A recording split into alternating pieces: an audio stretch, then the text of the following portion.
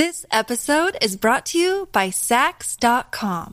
At Sax.com, it's easy to find your new vibe. Dive into the Western trend with gold cowboy boots from Stott, or go full 90s throwback with platforms from Prada. You can shop for everything on your agenda, whether it's a breezy Zimmermann dress for a garden party or a bright Chloe blazer for brunch. Find inspiration for your new vibe every day at Sax.com.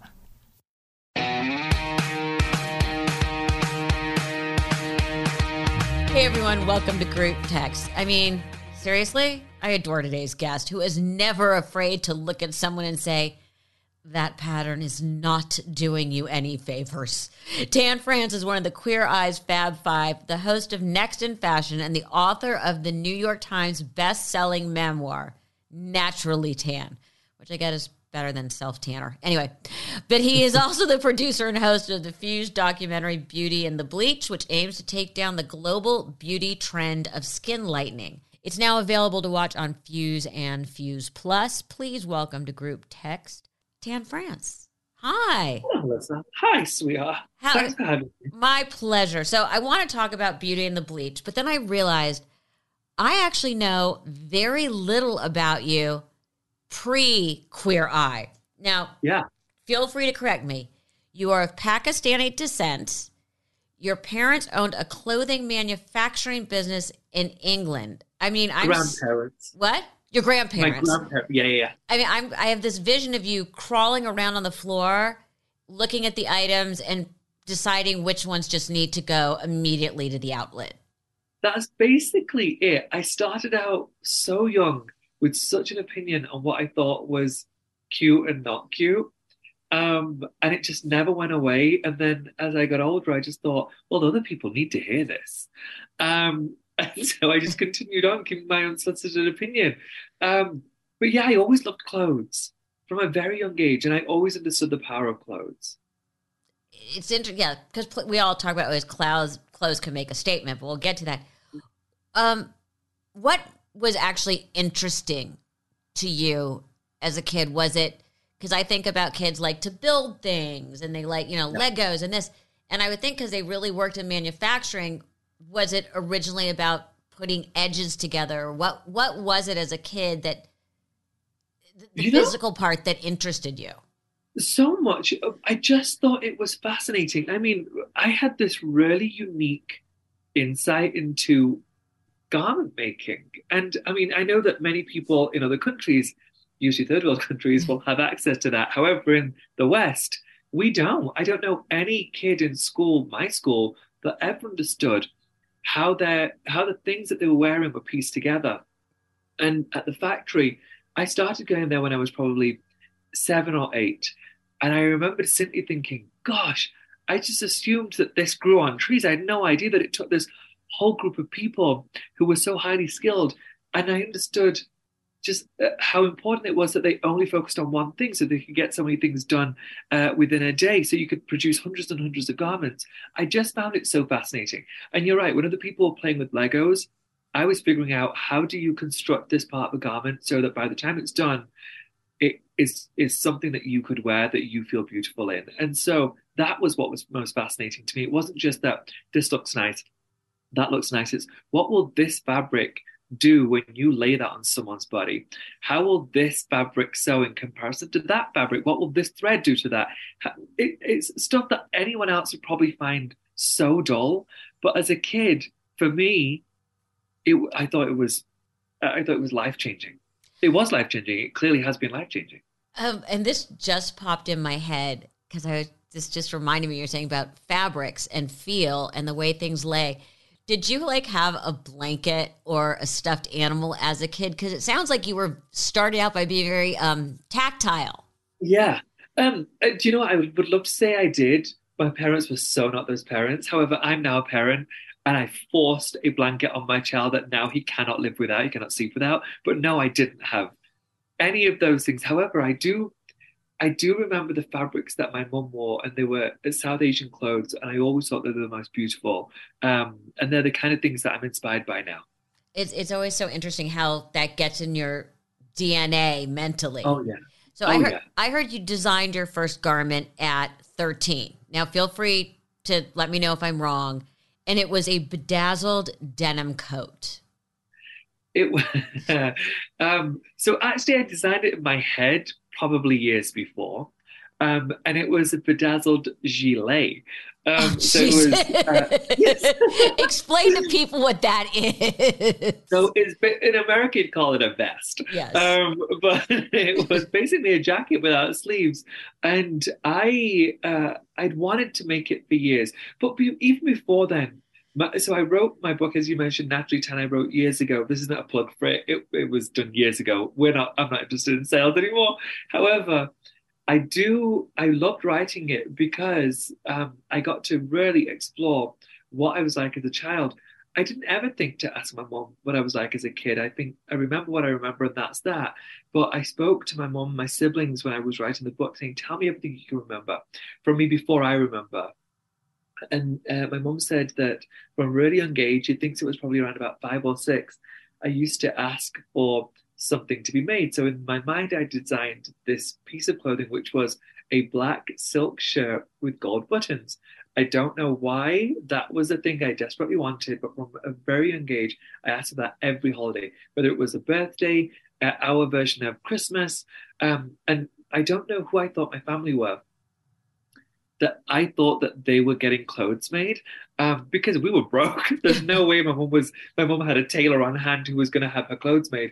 But yeah, I asked for it for a very, very long time. So I started designing very early on. And do you remember the feeling of accomplishment when you finished that first piece that you had designed in your mind so long ago?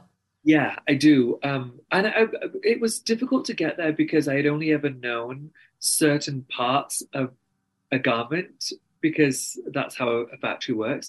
But I'd spent years and years learning what everyone did. And so by the time I got to 12, 13, I knew how to make a garment pretty well. And so at that point, I was like, okay, now's the time. I've learned all I can.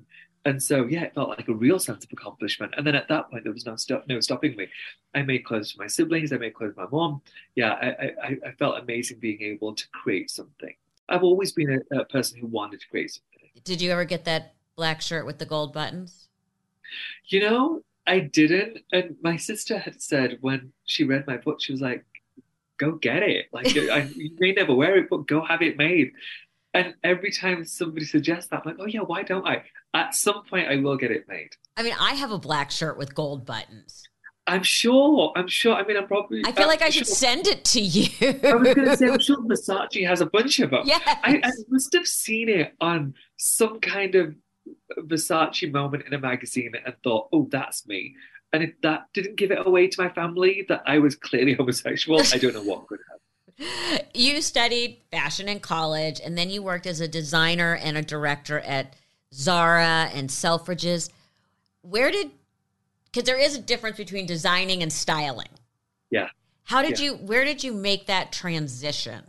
Well, so for a very long time, including big stores, I was styling also. I was doing windows.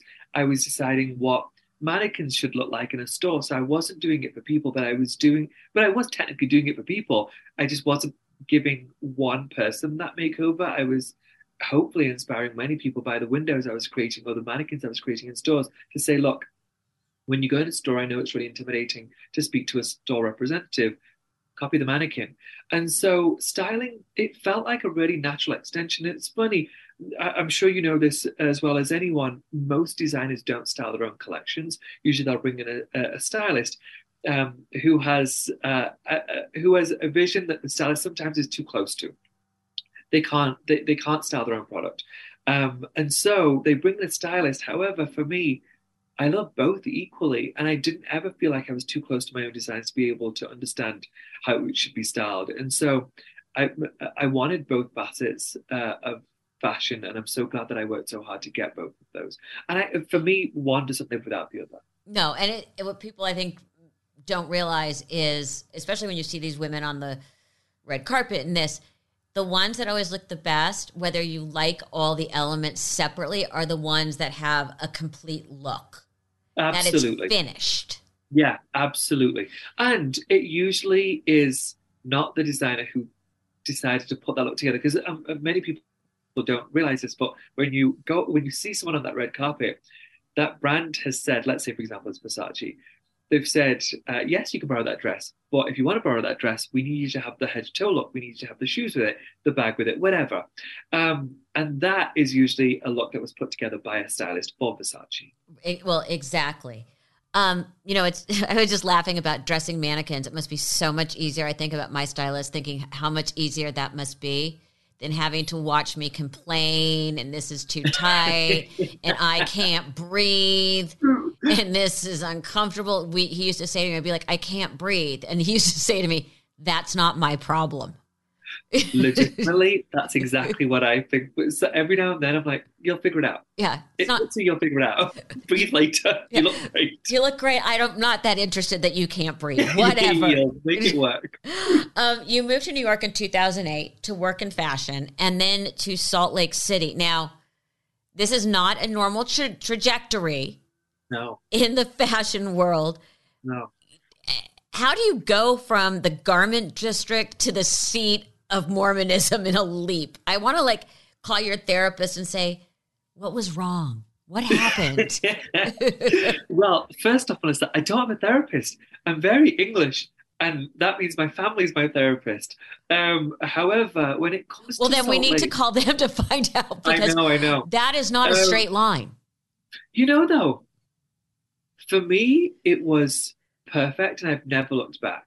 And I know that there were probably many opportunities in fashion that were missed because I didn't stay in New York. I wanted love more. And I know that sounds so, and especially in today's age, like, who cares? I'm sure most people think, who cares? Career's the most important. Yeah, career was fine for me. I just wanted to fall in love. I wanted to be with a person that I thought was better than anybody I'd ever met. And I'd had shitty relationship after shitty relationship. And I was just sick of having my heart broken.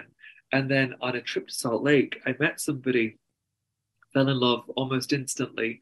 And that person is still my husband today. And I truly am still so happy with him. He makes me so happy. And so as far as career goes, yeah, maybe going to Salt Lake wasn't the best idea. But as far as real life goes, it was the best thing I ever did. And that's how I see everything that I do for work. I just think that's not my real life. Even now, I love the job that I have, and I'm so grateful for it, but it's just my job. I have a very real life outside of that job that I do. And yeah, that's still the most important thing to me. And so I wouldn't give up Salt Lake for anything. So love brought you to Salt Lake. Yeah. Yeah, not initially. Actually, Lust brought me to Salt Lake initially, if I'm really honest. Yeah, no. Be honest. It's me. When I first started to come to Salt Lake, it was because I thought the boys were so hot, and they really were. And I'd very recently come over from England, and English boys don't look like Utah boys. They don't look like American boys, but they definitely don't look like Utah boys. The Utah boys were very put together, very, very groomed. That's probably the Mormon thing. And so they're very clean cut, but muscles galore. And I was like, oh, this is so nice. And so my first trip here, I was like, there are men that live like this? That's insane. And then they also didn't drink. And I'm Muslim and I don't drink. And so both of those things were like, I couldn't ask for anything better. And so I kept coming back over and over again. And then on one of my trips is when I met my husband, decided, okay, I'm going to move here completely. But how did you even discover this about Salt Lake boys? I mean, you were going between London and New York. Yeah, but my housemate in New York was from Utah. I never heard the word Utah. I never heard the word Mormon. I didn't know what either of those things were. And so when he said, you want to come to Utah, I was like, yeah, sure. I mean, it's a few hours to get there, but I've never seen anywhere else in America. Why not?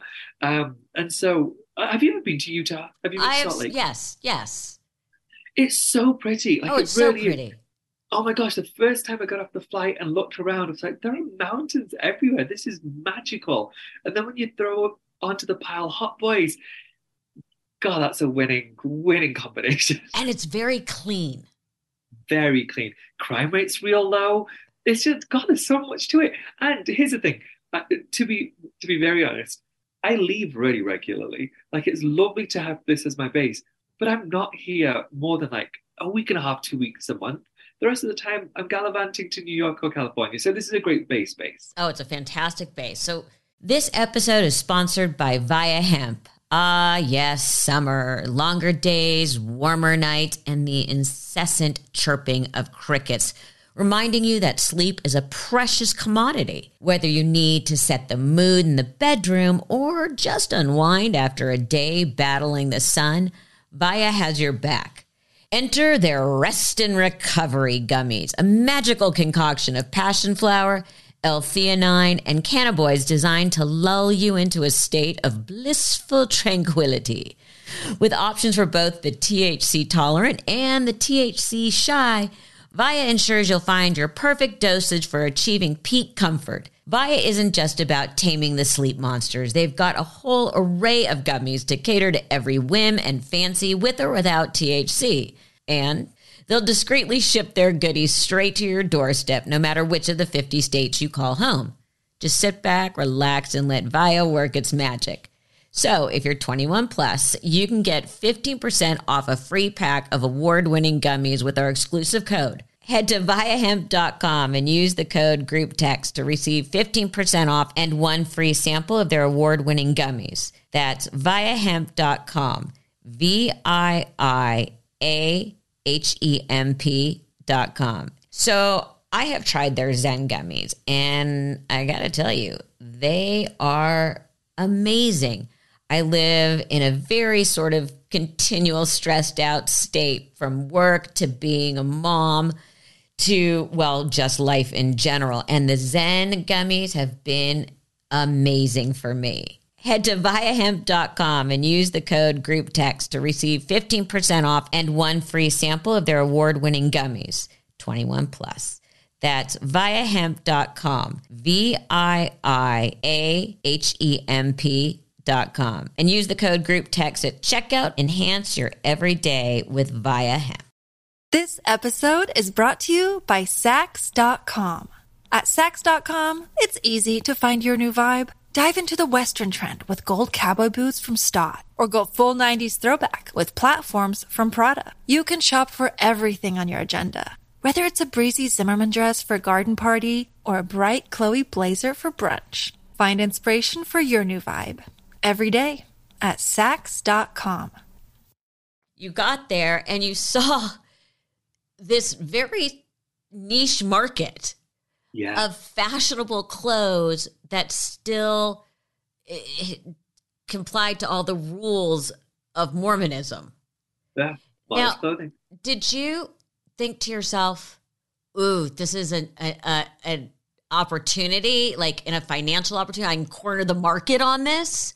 Or what inspired you to even do that? Did you have great girlfriends that needed something to wear? Yeah. So I just moved to Utah.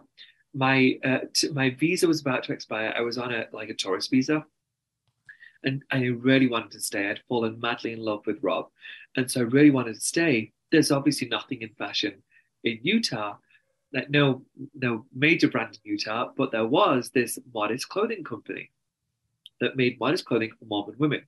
And so my friend, funnily enough, my husband's best friend at the time, who's now our best friend, worked for this modest clothing company and said, I'm sure if you came to the office and belched, they would give you a job. There's nobody in town that really does what you do, so you can do whatever you want. And so I went and met the owner, and weirdly, rightly so, by the time the interview ended, she was like, what job do you want here? You can have whatever job you want. And so I ended up working there. I was there for 2 years, perfectly happy. The style of clothing that they were making was okay. It was just really plain. It was basically boring. Gap 15 years ago. Yeah. Really safe. But it served a purpose. And then the company was being sold. And so I asked the owner, who I was good friends with, if she would mind if I created my version of it. It seems that she was selling hers. And so I wanted to create a fashionable version of modest clothing, a company that we had never really seen before in Utah, and definitely not in Mormon culture. And so I started a brand that was basically just London style clothes or English style clothes that just so happened to cover woman bodies. Um, and I was shocked that it did so well. The first 2 years were really tough, but after the first 2 years, it sold like gangbusters. I could not believe it, and it wasn't that I ever set out to create a really successful, financially successful brand. I just wanted to create clothes that I thought were hot and dress the girls around me.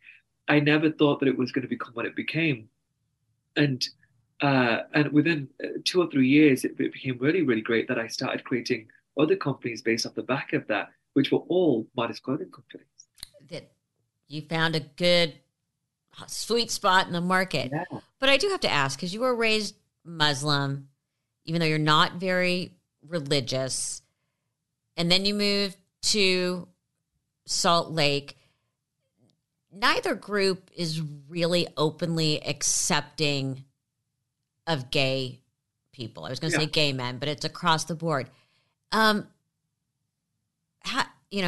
and the gays and the Jews, not super popular in those two demographics. How did you even get through it as a child, but also then living in a different type of environment, but with the same, biases? Yeah. Being in Utah as a Muslim gay man isn't that different from how I always lived. So the Utah component is a moot point for me. When I was a kid, I always knew that I was gay. I didn't know anything else. And so there was no way to reconcile anything other than I believe in my religion. I was raised in religion. I truly believe my religion. And I also 100% understand that I'm gay and there's no changing that.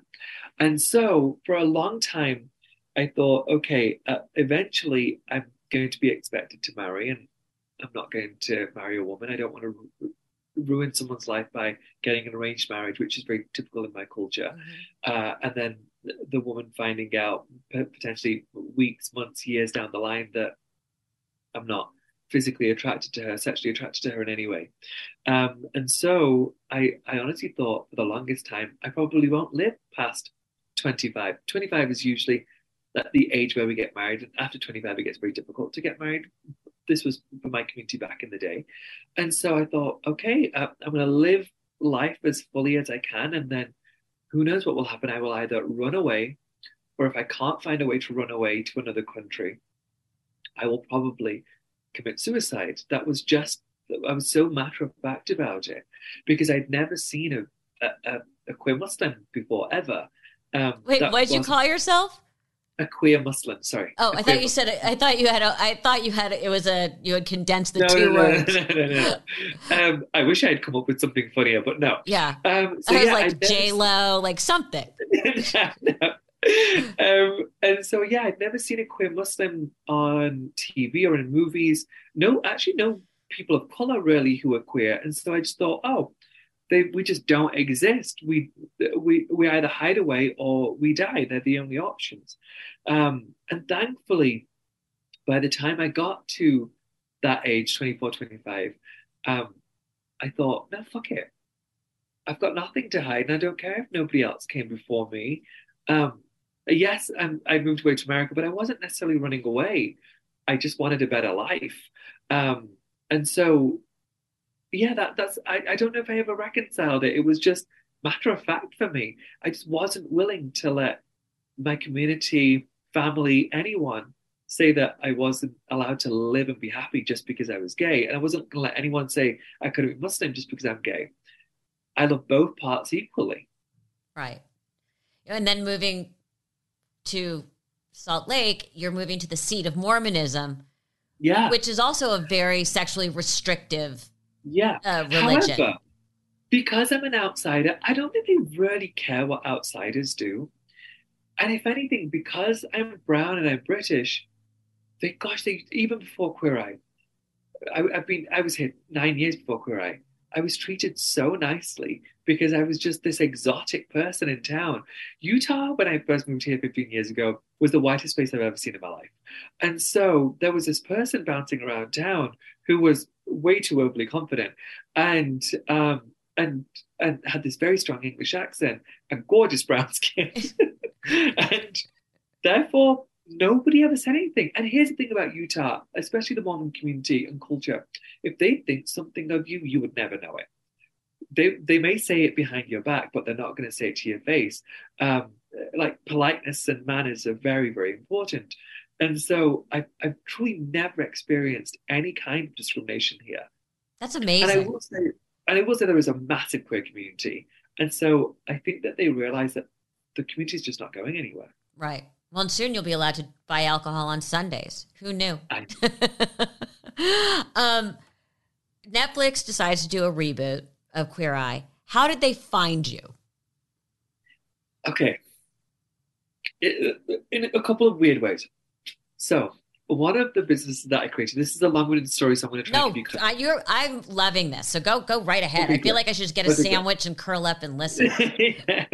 So one of the businesses that I owned was with a blogger at the time, influencer, and she was a really popular influencer, and she wanted to create a brand. She always supported one of my brands, and then when she was creating her own brand, she said, "Would you like to be a partner of mine? I don't know how to create a brand. You do. Can we do this together?" Yeah, sure. We're already friends. Yep, sure. And then this manager from LA reached out to say, "Hey, there's this girl that's your colleague who has a bunch of sisters, and on social media, they're really interesting to watch. Would she ever be interested in doing the show?" So they were considering doing the show. The networks were saying, "This is way too white. 4 white girls in very white Utah. It's never going to fly." This was 2016-ish, 17 actually.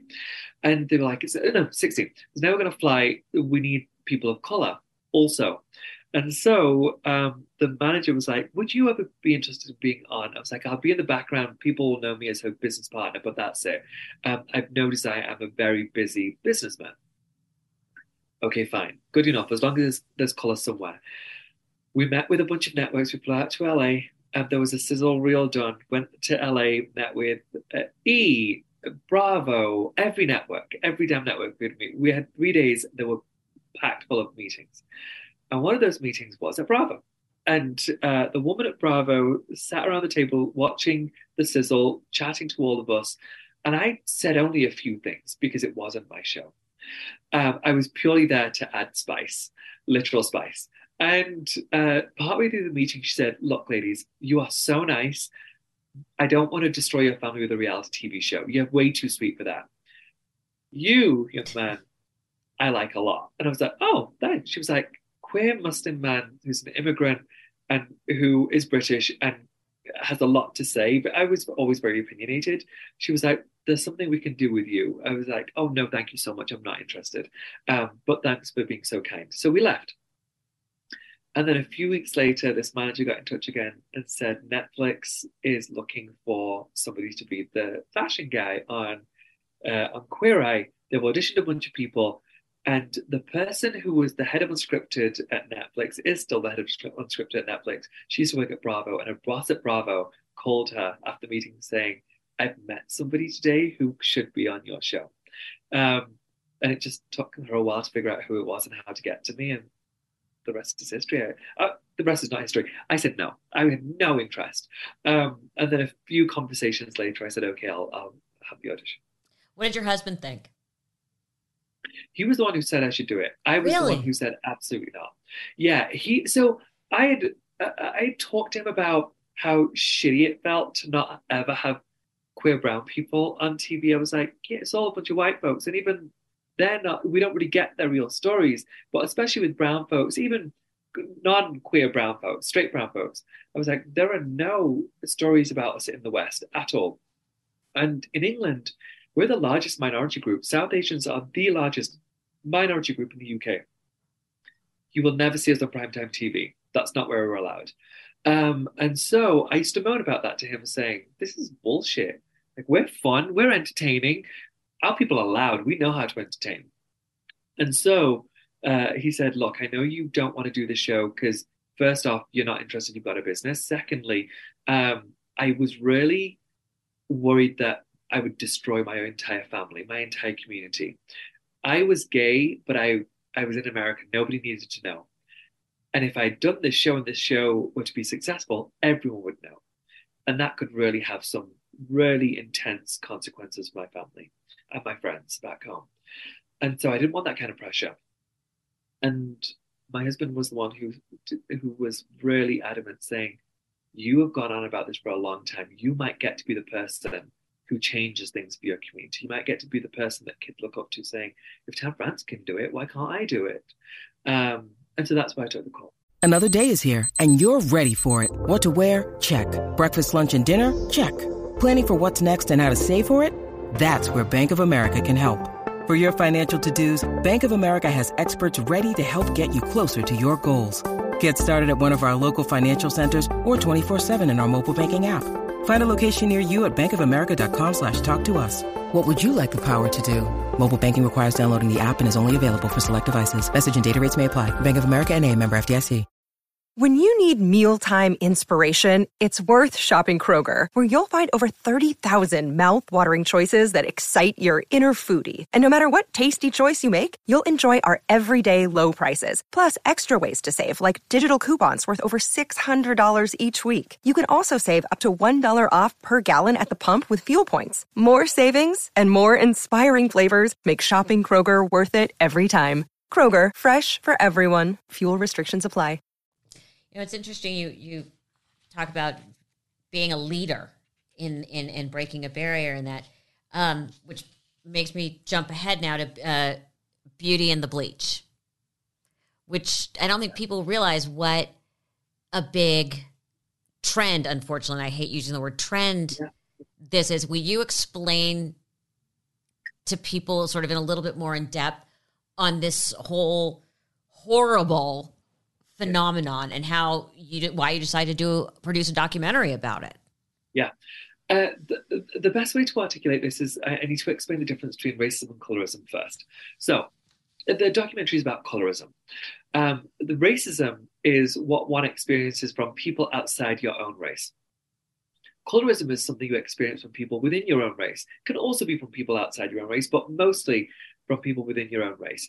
And the suggestion is that you might be too dark to achieve something. Success in general. And so a lot of people who experience colorism, almost every brown person you will ever meet or black person you will ever meet has experienced some form of colorism.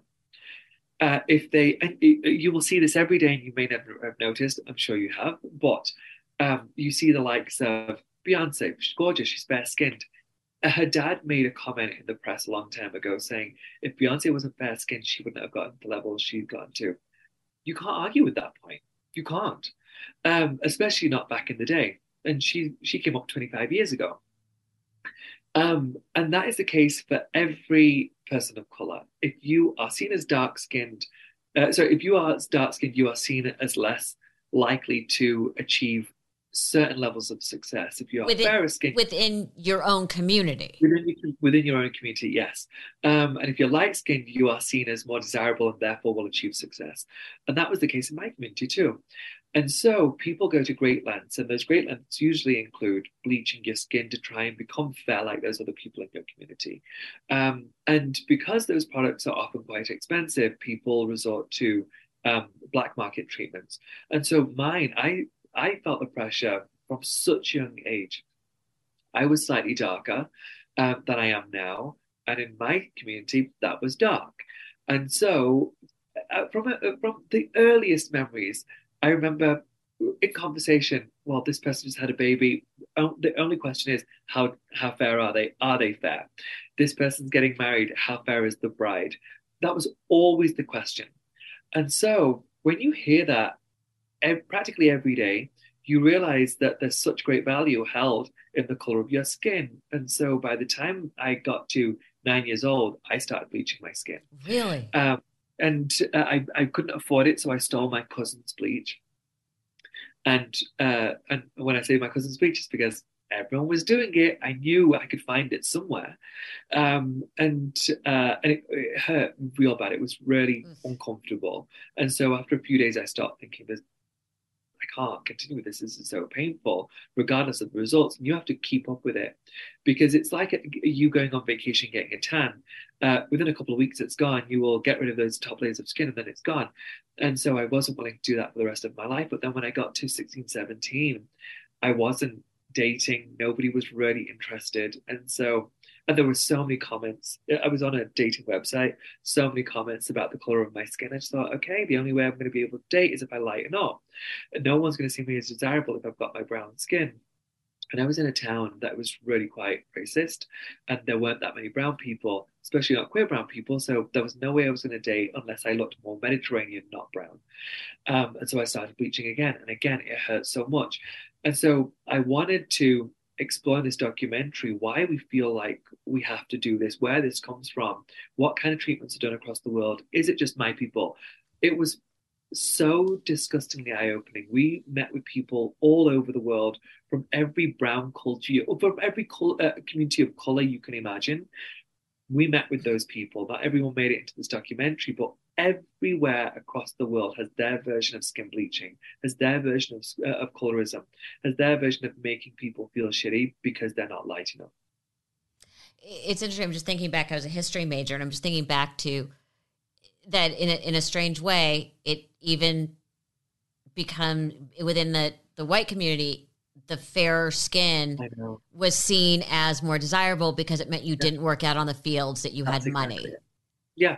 Queen Victoria powdered her skin, so it was very clear that she was nobility. Yeah. It's you really seem to, just in this conversation, have opened my eyes to it. What do you hope what conversation do you hope the documentary will spur? Because in my opinion, as fucked up as the fashion and beauty industry is with inclusivity, they've really embraced makeup and products for the brown and black community. I mean, I go back and I think about Iman being really the first one to develop a makeup line specifically for black and brown skin, and now it's a norm. And I never think the fashion industry is ahead in anything. I mean, we can get into a deeper conversation about body inclusivity and this, but this seems like the one area that they've almost been ahead of the curve. Yeah, I absolutely agree. I mean, they had Naomi Campbell on the cover of Vogue, 25, 30 years ago, probably even longer than that. And so, yes, I do believe that the fashion industry is better than most. However, they still have campaigns for brightening cream. They just changed the name. So yes, they can counterbalance it by having a black model like Naomi on a cover, but they still have campaigns in their magazines for brightening cream. They've stopped calling it bleaching cream because it became too obvious and it became too controversial. That brightening cream is still a bleaching cream. It's doing exactly what a bleaching cream does. So yes, I understand that the fashion community is definitely ahead of the curve. For sure it is. But they still managed to find a way to knock those people of color down. And when it comes to the message or the hope of this documentary, my goal was never to say no one should ever bleach. I'm not ignorant enough to not understand the importance of people having access to skin bleaching cream. For some people, especially in countries outside of the West, they rely on that to be able to get a job. They rely on that to be able to get married. If they don't have that, they probably won't get married. They probably won't get a job. And that's just the way of the world. There's no changing people's mentality within a heartbeat by saying, look, this is causing people real damage by you thinking that they're less desirable because they're dark skinned. None of us can convince them of that. This is generations upon generations upon generations of conditioning. And so for a lot of these people, if we say all bleaching creams, all bleaching products should be banned, we're fucking people over royally. Right. And so my goal isn't necessarily to suggest we need to get rid of everything that encourages you to want to lighten your skin. My goal was only ever to make people understand the reason why they believe they're doing it, and to hopefully find strength in themselves to realize they're beautiful without it. They can be successful without it. They need to find a way and really make peace with their own skin tone, because we can't change anybody else's perception of us. But all we can do is try and make peace with who we are and what we have. And so for me, it's still, every now and then, I still have those horrible thoughts about myself, but very few and far between. I got to a point many years ago when I started to really appreciate my skin color. And I'm not saying this to convince myself. I love my skin color. I think my skin color is gorge. When I go on a beach, I'm like, I have the most beautiful skin tone. Glistens beautifully, tans nicely, doesn't age. I mean, I'm 40 and I don't have a wrinkle yet. Oh God, a gay man's dream. It's lovely. I'm so grateful for my skin tone. And God, I wish I could have told myself that 20 years ago, saying to myself, you will get there one day where you'll realize just how grateful you should be for this skin. And so that's all I want from this. I want people to understand where this is coming from, why they're thinking the things that they're thinking, and to hopefully encourage them to feel differently about it. And to also hopefully encourage people who are thinking those bad things about people, for them to think, yes, I'm fair-skinned, and maybe let's not be a bitch about those people who aren't fair-skinned. Let's not make them feel bad about it. So to completely pivot to a shallow topic, which is where I'm always very happy. Who do I think is the hottest white chick? Exactly. How did you and your husband meet? Melissa, I know how basically you are a gay man. Me? Do you? Oh, yeah. Yes, of course. You must have heard of this website from one of your gays. This was 16 years ago. It got, I don't know if it shut down or it went under or whatever, 14 years ago. But there was a website called Connection. It was like the biggest dating website for gay men. Did you ever hear of this? No, the first one I became very aware of was Grindr. Oh, okay. Grindr is way later than me. Like that was like I think 10 years ago. Yeah. I was already in it by that point. And so it's a much younger person's game. So the Connection was basically Facebook for gay men.